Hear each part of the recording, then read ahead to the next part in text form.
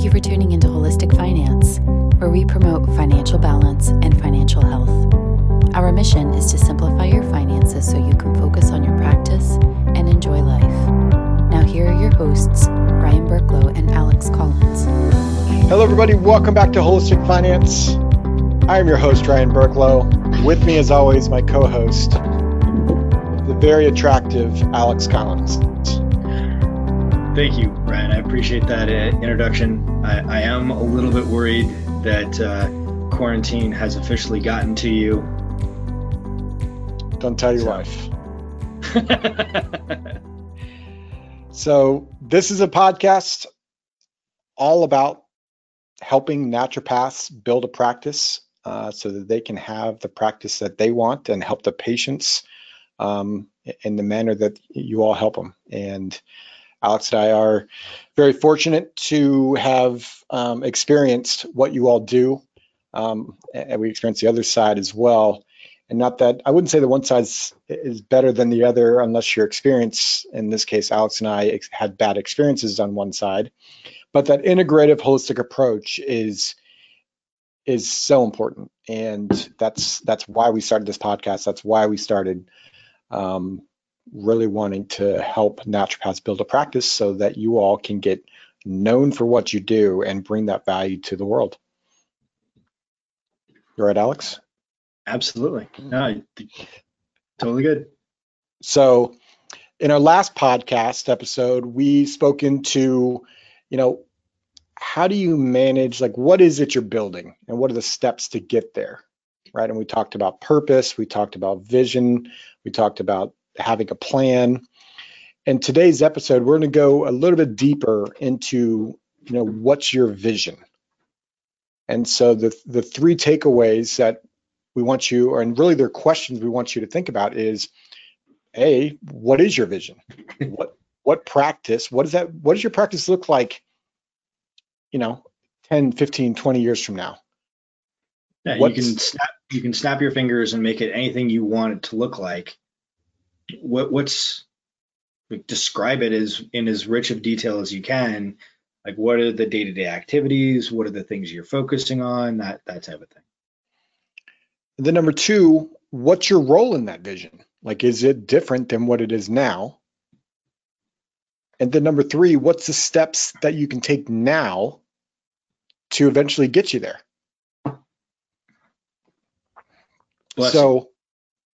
Thank you. I don't think the listeners heard that, so they now know I sneezed. So let's dive into this. What's your vision? I'm not a visionary type of person, and I think I might be unique in that situation. When I think of vision, now my mindset around that has shifted. It's more of what is it that I want our practice to look like next year or 10 years from now.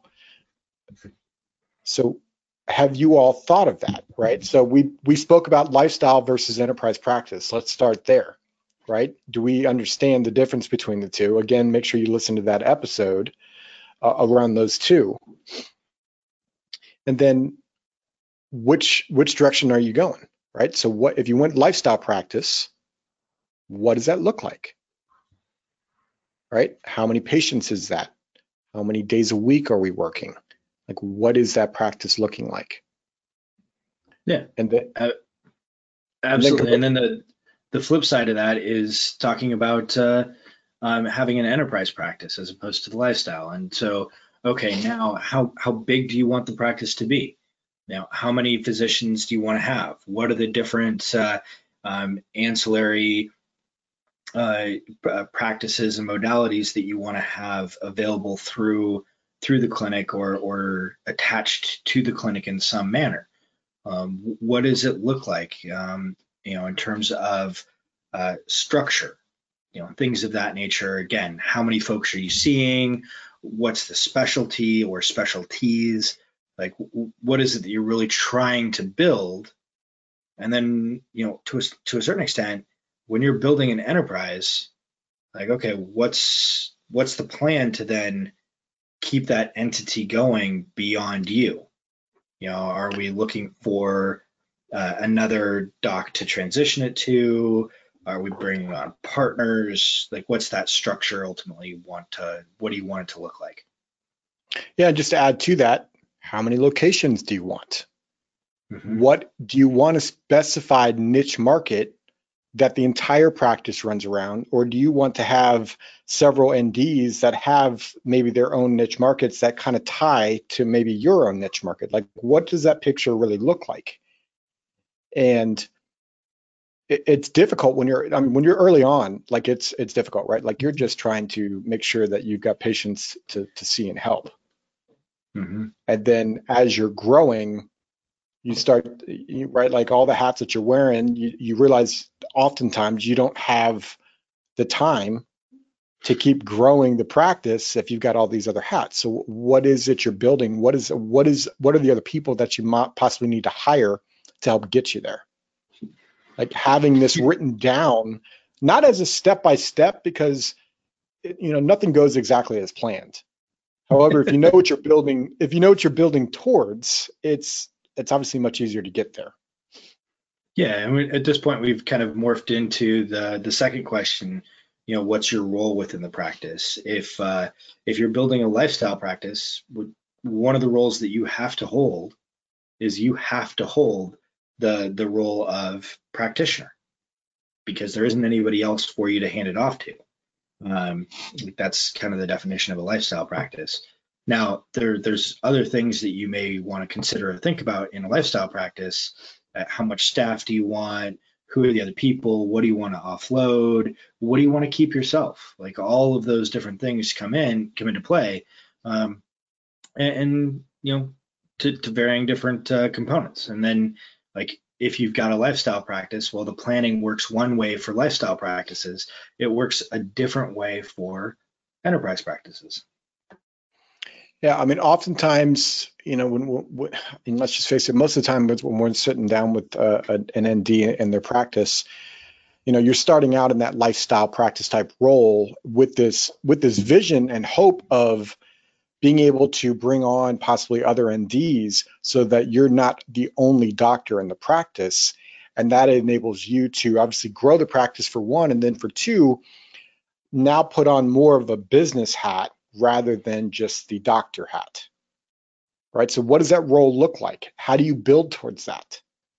Right? Like, we're working with one right now where the doctor, she wants to have more of that business owner hat. She still wants to have the doctor role, but she wants that diminished quite a bit so she can really focus on the business and growing the business. And she needs to have other doctors that she can groom so that the people that are calling and wanting her help, she's able to have the other doctors help them. So it's not just that doctor's show. Oh, 100%. And there's other folks out there that, will say, hey, I love being a doctor. I don't want to deal with the business stuff. I want to hire an office manager, or I want to hire a business partner who's going to come in and we'll let them run the business aspect. And I'm just going to be a successful practitioner. So that there is no one solution to all of this. It's really, if you remember the create your own adventure stories from our youth, it's kind of that. Yeah, and it's all over the place. We've got another doctor that, while she really wants to diminish her doctor duties, she loves being it, but what she's learning, she also loves, is being an entrepreneur, and she's wanting to purchase real estate. Like, she's wanting to have all these other different types of businesses, and she's learning and understanding that she can't play the doctor role, unfortunately, if that's what she wants. But she wants to have a practice, and now multiple practices, that is still building and helping her patients in that holistic way, and then adding other pieces to it. So it goes all over the place, but what is it, right? What is your vision, and what's your role in that vision? And that allows you to then, okay, what steps? This is part 3. So what are the steps now that you can take that eventually you'll get to that vision? Right? Like, oftentimes it's like, well, I probably need to hire a staff member. Like, I probably shouldn't be working with all of this paperwork anymore. Right. And then it's identifying, like, okay, there's a couple different ways to accomplish this. The first is taking a look at it from what do I like doing the least? The second is, what am I the least efficient at?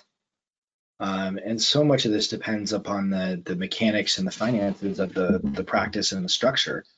Like there are different price points and different structures, and so it might not be that you hire like the person that you think you want to hire first, just because it's out of reach, and you need to take a step before you can actually, make that jump to having, a full-time office manager.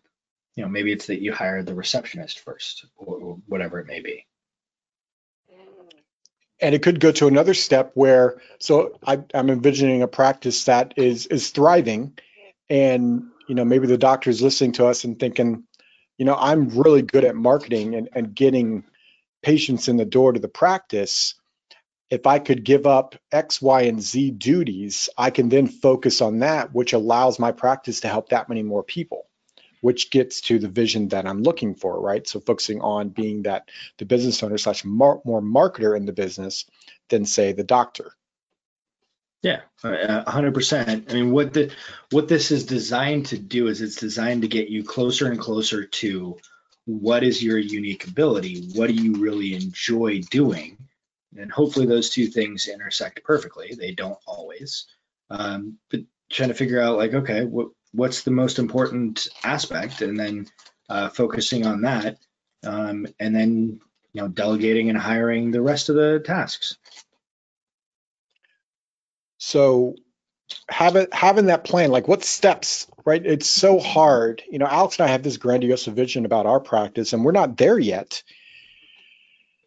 But we do sit down and we talk about, okay, what steps can we take this year to slowly get there, right? Like, what is it we can take off our plates? Like, we actually just hired another part-time employee to help in areas so that we can continue to grow and get to that vision, right? So Alex and I had a conversation. We started looking at, okay, where is it on our team that's bogging us down a bit that we can maybe hire someone else to come on board so that we can use all of our team's efforts and talents in the right places. Well, and so much of those conversations we're trying to figure out not only what my unique talent is, but also like what's yours, what are the existing team members, where's the next place that we want to go in terms of like hiring somebody. And then also some of it is going to revolve around like, okay, do we have a candidate already in mind? Do we have somebody that we want to hire into the practice? And then making sure that like we're somewhat tailoring the position. Like if we have that right person, like from my standpoint, it's way more important to get the right people on the bus. We can make sure that they get put in the right seats, maybe after we figure out the right people. Yeah, sometimes you might find a really good person that should be on your team, and you just need to find the spot for them, even if it's not like the spot you're hiring for, because that person could be bringing a whole other piece to the practice that you hadn't thought of, and you want to bring on that right person and that culture. And believe me, it helps dramatically. And let's not sit here and pretend, Alex, that we didn't him and haw over taking these different steps from a financial piece, right? There's some risk involved in that aspect. Sure. But the belief in what you're building, and that, again, going back to the purpose from the last conversation, helps take that step, even though it's scary. Absolutely. And just because you hire somebody for one position doesn't mean that can't morph over time. Like you and I have had that happen a couple different times where with folks that we've hired, like we were hiring them for one particular purpose. And after we got to know them, after they got to know us, after they learned systems and structures, it was like, oh, got it. You shouldn't be doing this role. You should be doing that role. Let's shift your role to where you're going to be more effective and efficient. And if we need to go hire somebody else for this role, great, we'll do that. If Ryan and Alex need to take it on again, at least short term, we'll take it on again. It's all about trying to make ourselves more efficient and effective and be able to do better for our clients in terms of how we help them. Yeah. And it just popped in my head here. So we're going off script here, Alex. Not that we scripted this all out, but we didn't talk about this prior to recording this. You and I have been talking about helping start study groups for the naturopaths and the different associations that we're involved in. And one of those, this is the conversations that I think will bring the most value, is a newer ND that's growing their practice, being able to talk to an experienced ND that's gone through those steps is so valuable, right? It's priceless. Absolutely. That one, there's so much of it isn't even necessarily like whomever the expert in the field is. So like if you and I are running a study group and we're talking about vision, like, yes, we can talk until we're blue in the face about it. However, if you have 4 or 5 of your peers in the same room or on the same Zoom call, like, wow, that's going to be much more impactful than anything you or I could say. Yeah, 100%. And so Alex and I actually are working on possibly getting that going with the different associations that we're involved with, mainly because when we're working with you all, and granted we are working on the financial side of things, but we do have these types of conversations with you to understand what it is you're building. Sometimes we can add some insight as well, because we are building a practice ourselves, so we've kind of gone through those same stages. But the reason I bring up this study group is, if you don't have a study group formed, maybe you should look into that. Like, who can you reach out to have, a once a month 30-minute call or an hour time block to have that conversation, because it's so valuable. And reach out to us if you're interested in doing that, because we are starting to form those type of groups. So I haven't mentioned the site you can go to. So go to holistic-finance.com. And if you're interested in the study groups, send us a message and put in the subject study group. That way we can start getting some details around that, and we can start formulating that for you all. So that's a huge piece. That's like the next step that Alex and I are trying to do for the resource for you all. Yeah, because that I constantly butcher the website. I'd actually just pulled up the exact phrasing of it, which is holistic-finance.com, with that exact concept. If you are interested in a study group, shoot us a message, let us know, and we're happy to go ahead and get you connected up inside of a study group. Perfect. I think that's our question of the day, Alex. That is our question of the day, Ryan. Awesome. So if you found this episode valuable, please share it, right? Share it with your colleagues. This is all about being a resource for you all. And it's difficult sometimes to have these conversations, and it's a lot easier when you can talk to other people about it. So we want to spur that on for you all. So appreciate you guys listening to us. Let us know if we can help with anything. And Mr. Collins, as always, make it a great day. This podcast is for informational purposes only and is not to be construed as tax, legal, or investment advice. Although the information has been gathered from sources believed to be reliable, please note that individual situations can vary. Therefore, the information should be relied upon only when coordinated with individual professional advice. Guest speakers and their firms are not affiliated with or endorsed by Park Avenue Securities, Guardian, or Quantified Financial Partners, and opinions stated are their own. Guardian, its subsidiaries, agents, and employees do not provide tax, legal, or accounting advice.